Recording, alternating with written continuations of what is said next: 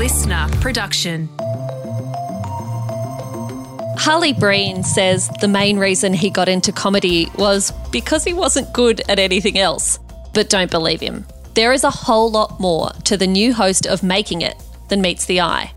Breen grew up in Queensland, where he was the son of a Methodist reverend. His upbringing was deeply religious, and Breen was rarely exposed to any kind of popular culture. I don't think that anything much has changed. I'm still incredibly naive when it comes to popular culture. Like, I really don't know what's going on. After dropping out of school at 15, he was determined and focused to make stand-up comedy his career. There is a new term for men who look like me. We're referred to as a lumbersexual. That's what you call a hipster man who looks like he can cut a tree down with a craft beer. 3 kids, a bunch of tours, and a couple of television shows later, life is loud, rambunctious, and full. My name is Jamila Rizvi, and welcome to the Weekend Briefing. Later, I will be joined by Tait McGregor for the Weekend List, where we recommend what to watch, see, do, eat, and listen to. But first, here is my surprising and illuminating chat with Harley Breen. Harley Breen coming to me live from lockdown. How has your lockdown been? How are you faring, mate? Oh, look, it's just never ending at this point, isn't it? It is. I've done a lot of lockdowns. Oh, wow. Which one's the best? Well, the short ones are the best. The one in Brisbane was really good. It was only like a 4 or 5 day thing. Towards the end of last year, beginning of this year. I mean, the Melbourne one is just, this one particularly, it's just Groundhog Day. It's just never ending. Yeah. And it's getting to the point of losing identity, I think, at this point. And it's a difficult thing being in a job where your job is your identity. And a part of that identity is being in front of crowds of people. And the ability to do that has been decimated over the course of almost 2 years. So it's getting a bit much. Are you one of those people who is an introvert and finds the coming out of lockdown hard, or are you more extroverted, can't wait to be back out on stage and just want all the people around you? I would answer yes to both of those things. I think personally I'm an introvert. I think people, if they were asked about me and they didn't know me, they would say I was an extrovert. But I'm certainly an introvert, and I love being on my own. I love being in my shed. If I'm hanging out with friends, I'm very much a one-on-one kind of person. But then my job is being in front of groups of people, and I honestly can't wait. The second that I can be on a stage and in front of a crowd of people, I will run to it. You just mentioned the shed. What's happening in the shed? What are you making? What are you doing in the shed? I've just finished sort of organising the shed, because a clean shed helps you make things. But the last project I did, I made a miniature caravan for a Italian greyhound. Yeah, right. Like for the greyhound to pull, or No. for the greyhound to live in? For the greyhound to live in. Amazing. Yeah, it's a little tiny dog. And one of Marty Sheargold's producers has this dog that comes into the studio. And so I offered to make a dog bed, and just for some stupid reason decided it was going to be a caravan, and built this little mini vintage caravan. It was a lot of fun, actually. As you do. And you referred to the show just now. Tell us about the show, because the show is all about making stuff. The show is all about celebrating making. Makers, celebrating the people who do the making, and celebrating the things that people craft and put together out of all sorts of different products. And it's been something that I've been genuinely interested and devoted to, I think, since I was a teenager. Never thought that it would be any part of my job. It's just a thing I enjoy doing. I like picking up a paintbrush, or specifically I love woodwork. And then the opportunity came along to host Making It.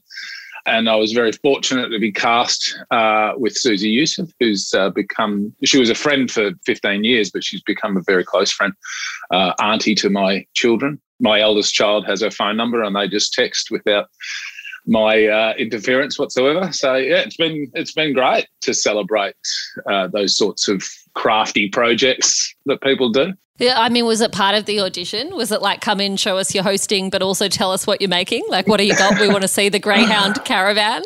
I already knew about the American version, which is hosted by the people who created it, Nick Offerman and Amy Poehler. And the reason I'd seen the American version is because all I watch on YouTube are people making things. Like that's honestly all I watch. I stumbled across Nick Offerman, who has this beautiful, huge warehouse of a workspace in LA. And obviously, when you have a career like him, it comes with a fair amount of money, meaning you can have all the tools and all the timber and that you want. And then the algorithm of YouTube then said, oh, you must like this, and showed me the show. And I was like, oh, that's cool. And then my manager called and said, oh, would you have any interest in auditioning for this? I'm like, yes, this is what I want to do. I'm a mega fan. Yeah, totally. Well, because it combines comedy and making in this really lovely way. And I was like, well, that's sort of perfect. Unfortunately, I don't get to make anything on the show. No, you're an observer. I'm an observer. The production is just absolutely jam-packed with products and tools and all of that. And there was quite often the producers were dragging me away from things, going, come on, you've got to go and do a silly sketch. I was like, no, all right. Can't guarantee it'll all come together. Well, no pressure. It's got to, or you're going home. Oh, really? What they create The Starship Rooster, I'm going to call it. will be beyond your wildest imagination. Enchanting. A masterpiece. It's bonkers. Creations that'll make you go, Wow. and Tell me about working with Susie. Obviously, she's been your mate for a long time, but what does working in a pair mean that you can do as a performer that you can't do solo? I would say the best thing that a good partnership brings, and especially Susie ticks the boxes on this, is yes and, which is a thing you say in improvisation theatre, is you just, the offer that you're given, you just say yes to it and continue on. Or you say yes, but. So there's no no's, it's all yes and. And Susie is a brilliant improviser, but she's brilliant at doing that. So if I was on my own, you'd throw out an idea and hope the audience would go with it. But when you have a co-host and you throw out something silly and then they take it and go further with it, and you know that they're holding that safety net that you'll be caught, it sort of unleashes the creative juices, because you're like, oh, it doesn't matter what I do here, my mate's going to catch me. And to the best of my ability, I did the same for her. It was just yes, yes, yes, yes, yes, whatever it is, let's just continue on. And so it created a really lovely environment for both of us, that it was like, oh, well, whatever she says, I'll go with it. Whatever I say, she'll go with it. It was good. What got you into stand-up in the first place? If we go back to you being, I don't know, a teenager, a 20-something, what made you want to do comedy?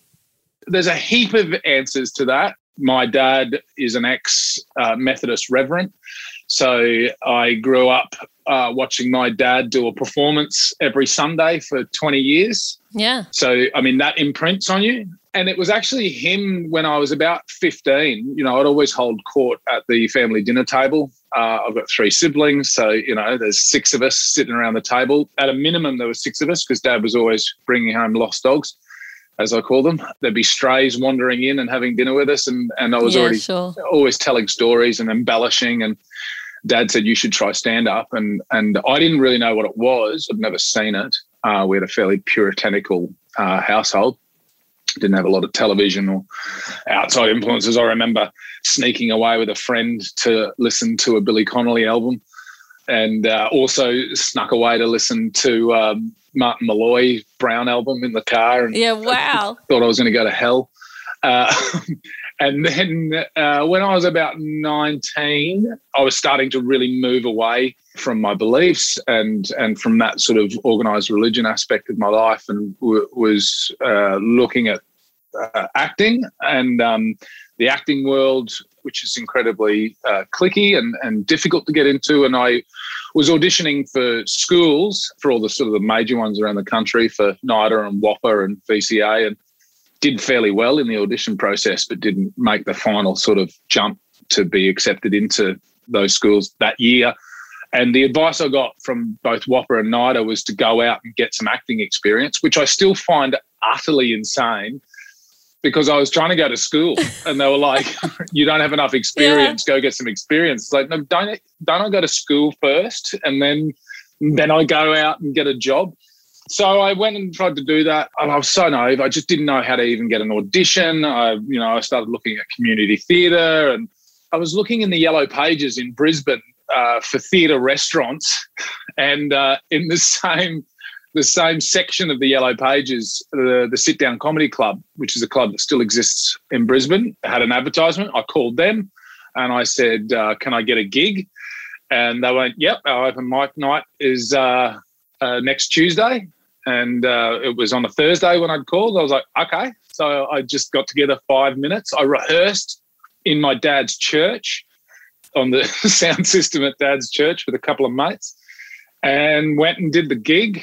And the gig was, it wasn't a bomb, nor was it groundbreaking. There was, not a huge amount to report on, other than the fact that the whole room was full of budding comedians. That was the audience. Yeah, of course. The worst audience. I just loved it. I just found the immediacy of having an idea, twisting it into a joke, and attempting to make a group of people unify and laugh at the same time was something I'm still incredibly addicted to. And I guess I'd say I'd turned my back on acting. I just focused on stand-up and haven't really had another focus in 20 years. You said that your father was a reverend. How did faith and religion shape your upbringing?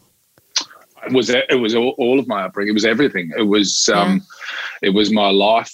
There's no differentiating between who I was and what the belief and the day-to-day socialising was all church. I was at church a very minimum of once a week for 20 years. Often it was, 3-4 times a week, depending on different things that were happening because of Dad's job. Yeah, it's a family business. Being a reverend, it's sort of, you're the preacher's kid. Mum was the preacher's wife. We didn't have our own identity. And it was, I love my dad. I've got a great relationship with him now, but it's an interesting thing to examine now with children, because now my children are Harley Breen's kids, in the same sort of way. I'm up in front. My public profile is how people see me, and I wonder how my kids will feel growing up. I'm not requiring them to believe a certain set of beliefs, so there's that difference. But maybe they have to believe Dad's funny. Is that the only rule? No, they don't have to believe that. They're not buying tickets. I don't give a shit.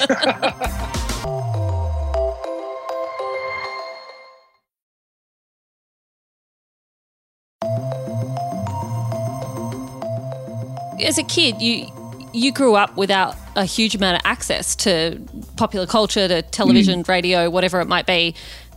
And then you end up on TV and radio for a job later in life.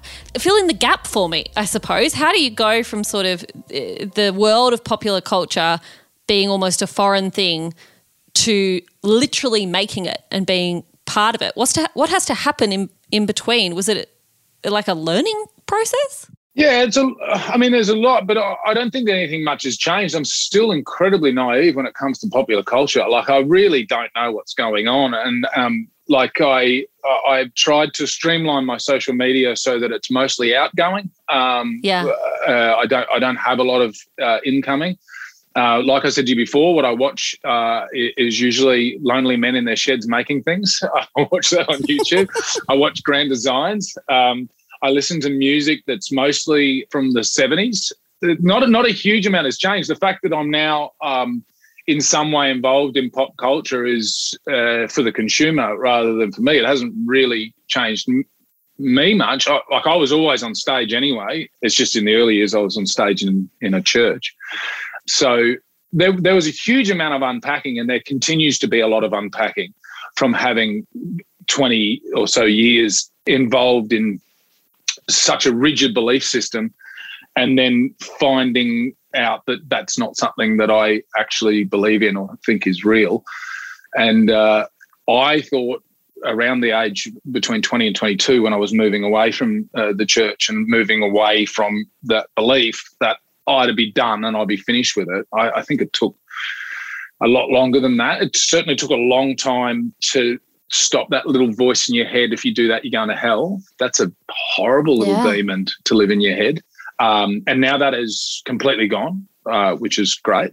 But yeah, it's sort of there's a lot of unpacking.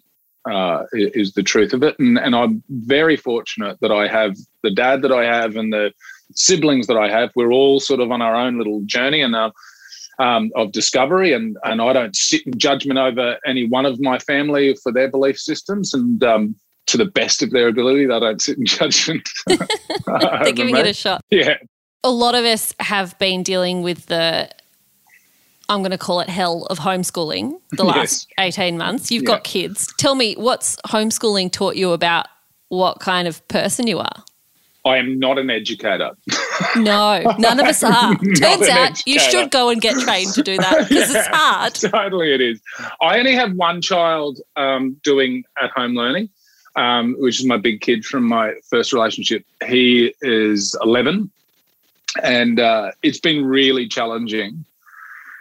For him, he's a really creative, passionate kid who, you know, is writing songs. He rides a unicycle and juggles and writes poetry and paints and does all that. But in terms of structured education, what did they say? They sent a letter home about 4 or 5 months ago saying your kid's 12 months behind. And I'm like, oh, really? 12 months behind? I wonder what's happened in the last 12 months. Did anything bigger in the world happen? I don't know what it might be. Like, I've got so much respect for teachers as a result of this whole scenario. But I also think this sort of binary system of education is so outdated. It doesn't consider the child that I was when I was at school. I dropped out when I was 15 because it was, and I still firmly believe it was just an absolute crock of shit. In terms of how they were trying to deal with who I was, which was to say I was a naughty kid and to shut up and do what you're told. And they're doing exactly the same thing with my kid. And I'm not pointing a finger at individuals. I'm pointing a finger at the whole system is telling my kid that he's wrong and that he needs to tick these boxes so that the system knows that they've done the right thing. And it's really frustrating because if I had the time and most importantly the patience, I would do it myself and I would devote myself to educating my children. But that is not for me and that is not for them. I remember reading at one point about the different kinds of learning and the different kinds of intelligence that we all have, and we all possess different amounts of those, and that school caters for 2, maybe 3 of the 7 or 8 types of learning. Right, yeah. And if you're a kid who happens to learn and be talented and intelligent in the majority of the other forms of intelligence and learning, school can be a really tough place. Yeah, absolutely. I remember, sort of my closest friend in grade 8 and 9, the school was built for him. It was just, It was absolutely, the whole thing was built for him and it remains to be built for him. You know, he went on to be valedictorian. He got Ducks of the Year and then valedictorian. I don't even know where those two things exist. He absolutely smashed university. He's a physiotherapist and a medical doctor and has gone and done another degree after that. Like, it's just all built for him. Whereas I dropped out at 15, got my year 12 at 19, went to uni for 6 months doing psychology and anthropology. And after 6 months of that, I just went, oh, this is the same shit dressed up in a different package. And that sort of coincided with me being into stand-up. And so, you know, I would say 20 years of stand-up comedy is a 20-year anthropology degree anyway. So, yeah, it's really frustrating. Yeah. Tell me about the rest of your family. Tell me about your other 2 kids and tell me about your partner. My other 2 children are 4 and 1. The 1-year-old is just about to turn 2. So you're not busy or anything. No, not at all. The 2-year-old, the almost 2-year-old, is my favourite because she does this amazing thing. She doesn't speak. Oh God, I love it. Actually, the saddest thing has happened. She's just started speaking. I'm like, God, well, it's over. It's over. Better have another one so we can get one that doesn't talk. The 4-year-old who will be 5 in February, I describe on stage as being mini Thor because he looks like a mini Thor. He has long blonde hair down the middle of his back and is just a fierce human being. His name, Walter, actually means warlord or leader of an army or something like that. Was that intentional? It wasn't intentional at all. Hannah, who's my partner, I'll get to in a minute, we were just sort of tossing around names, and she's sort of, what do you think of Walter? I was like, yeah, it sounds like a strong name. I like the name. She goes, my great-grandfather's name was Walter, so it's a sort of family name. I was like, yeah, cool, suits me. And then Mum asked, just after he was born, Hannah had Walter at home, and Mum's plane landed about half an hour after he was born. So she got to the house. The umbilical cord was still connected. My big kid had cut it. Like it was, this lovely moment. And went for a little walk around the block with my mum. And she goes, what are you thinking about calling him? And I said, Hannah likes Walter because her great-grandfather's name was Walter. She goes, your great-grandfather's name was Walter as well. I was like, okay. Oh, no way. So we went with that. Yeah, and then I hate saying we had Marigold at home. We didn't do it. Hannah did it. We had Marigold at a home birth. Hannah's an incredible woman. I met her at the Brisbane Powerhouse. She was the front of house manager there. I was doing a show. And at the time I was doing a show, it wasn't about my divorce, but there was elements of my divorce in the show. I had a joke in there, which I won't give you all of, but basically I was talking about I didn't want to have any more kids ever again. I said the only women I'm interested in are those that are barren or used to have a dick.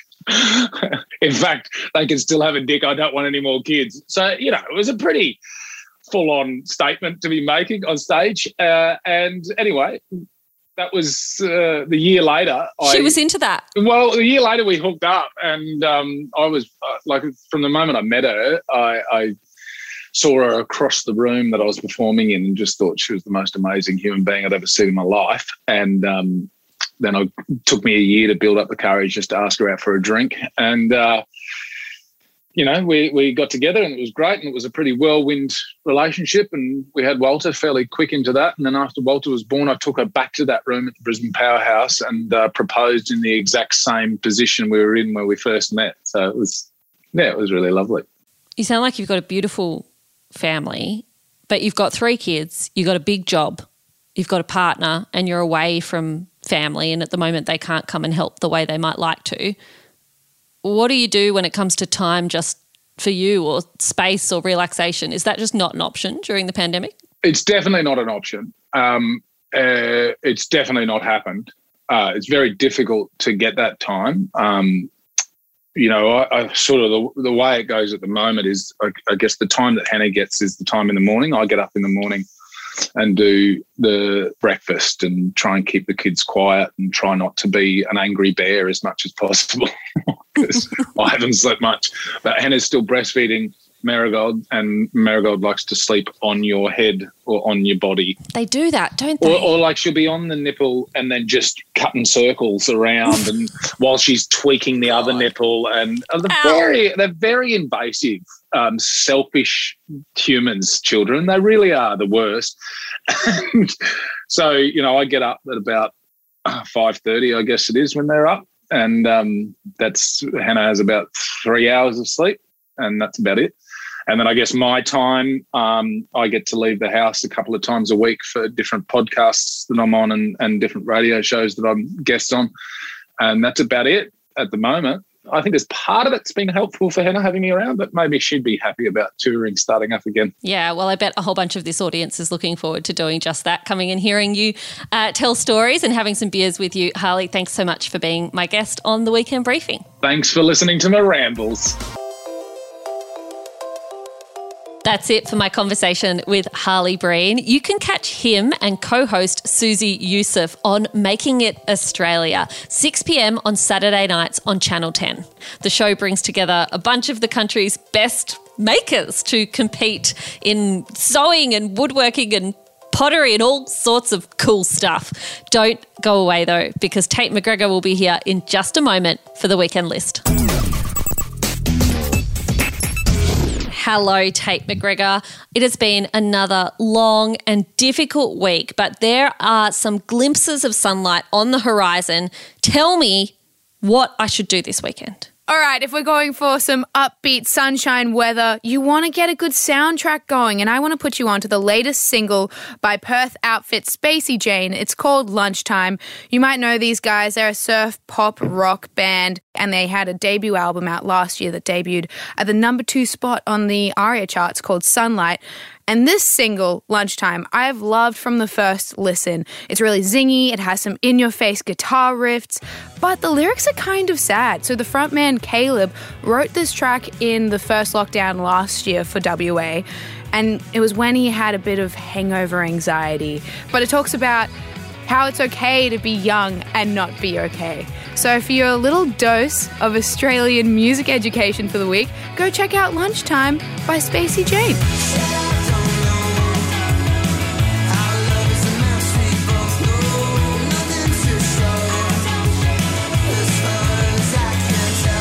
I love that. Thank you, Tait. You are the only person in my life who is bringing me good new music, and I very much appreciate it. I want to recommend a podcast this week. I chatted to Ash London the other day, who is a brand new, as in brand new, like 2 weeks old mum, and she has created a new podcast that is called the Ash London Podcast New Mum Who Dis. This is where she is aspiring to take her listeners on a journey, I suppose, a journey of career, of transformation, of womanhood. She's having raw and emotional conversations about motherhood as it is, as opposed to how we see it on the television and on advertisements. She speaks to some of the best known women in Australia. The first episode is out with Miranda Kerr, and it's all about first time becoming a mum. So I think if that's you, if that is someone you know and someone you care about, if that is someone you love and someone you're in a relationship with, then this is a podcast for you to have a try. She just can't sit still, can she? You'd think being a new mum, you'd be like, I'm overwhelmed, no time. But no, she started a podcast. Amazing. She's a multitasking genius, Tait, as are you. What else have you got for me today? All right, I've got a bone to pick with you, Jamila. Last week you did an anti-recommendation for Squid Game, and I went ahead and watched it this week. In fact, I binged it because I heckin' loved it. I thought it was so good, and it really lives up to the hype of Netflix's most streamed show. But I have a quick question. Did you watch it in Korean with subtitles, or did you watch the dubbed version? Because they make for quite a different story. I only watched the first episode, and I watched the Korean with subtitles because I find dubbing really annoying. And I could tell, in my defense of having anti-recommended the most downloaded show of all time, I could tell it was good. I liked the drama, I liked the storytelling, but it was just too brutal for me. And I don't know if it's lockdown and my mood more generally, but I honestly had this visceral reaction of this is too much. But, you know, I'm eating my words now, aren't I? A little bit. Well, that is the way to watch it. You should watch it in Korean with subtitles, but it isn't for the faint-hearted, as you mentioned. But I think it's just like such an interesting concept. It's almost like when you listen to a true crime podcast where you're really engaged in the gore of it, but that kind of scares you in itself. But this show has just such a beautiful storytelling. The subplots are really strong. You get invested into them just as much as the main Squid Game itself.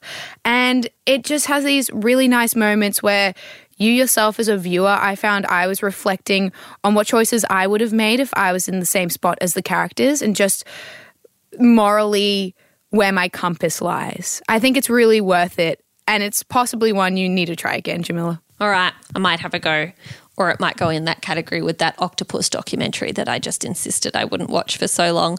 I have got an eat for you, everyone, and I need you to bear with me on this one because it doesn't sound good when you first say it. It's a kale salad, stick with me, with pecorino and walnuts. This is the single best salad I have had in ages. And if you, like me, are doing a lot of picnicking right now, this is where you want to get into. It's on Smitten Kitchen, which is an extraordinary food website by a great food blogger. You have the kale chopped up really, really, really fine. You just chuck it in the food processor or the blender. It has homemade breadcrumbs or panko breadcrumbs, your choice, in there. There are golden raisins, pecorino cheese, and lots of vinegar. It is the most delicious thing I've had in so long. It's one of those salads where you put it out and weirdly people eat the salad first before anything else. A game changer for picnics, absolutely. That's all we've got time for today, everyone. Thank you so much for listening to The Weekend Briefing. If you want to make sure that you never miss an episode, then you should follow us on the Listener app where you can subscribe or wherever you get your podcasts. We will be back on Monday morning, bright and early, when the team will have the latest headlines straight to your headphones.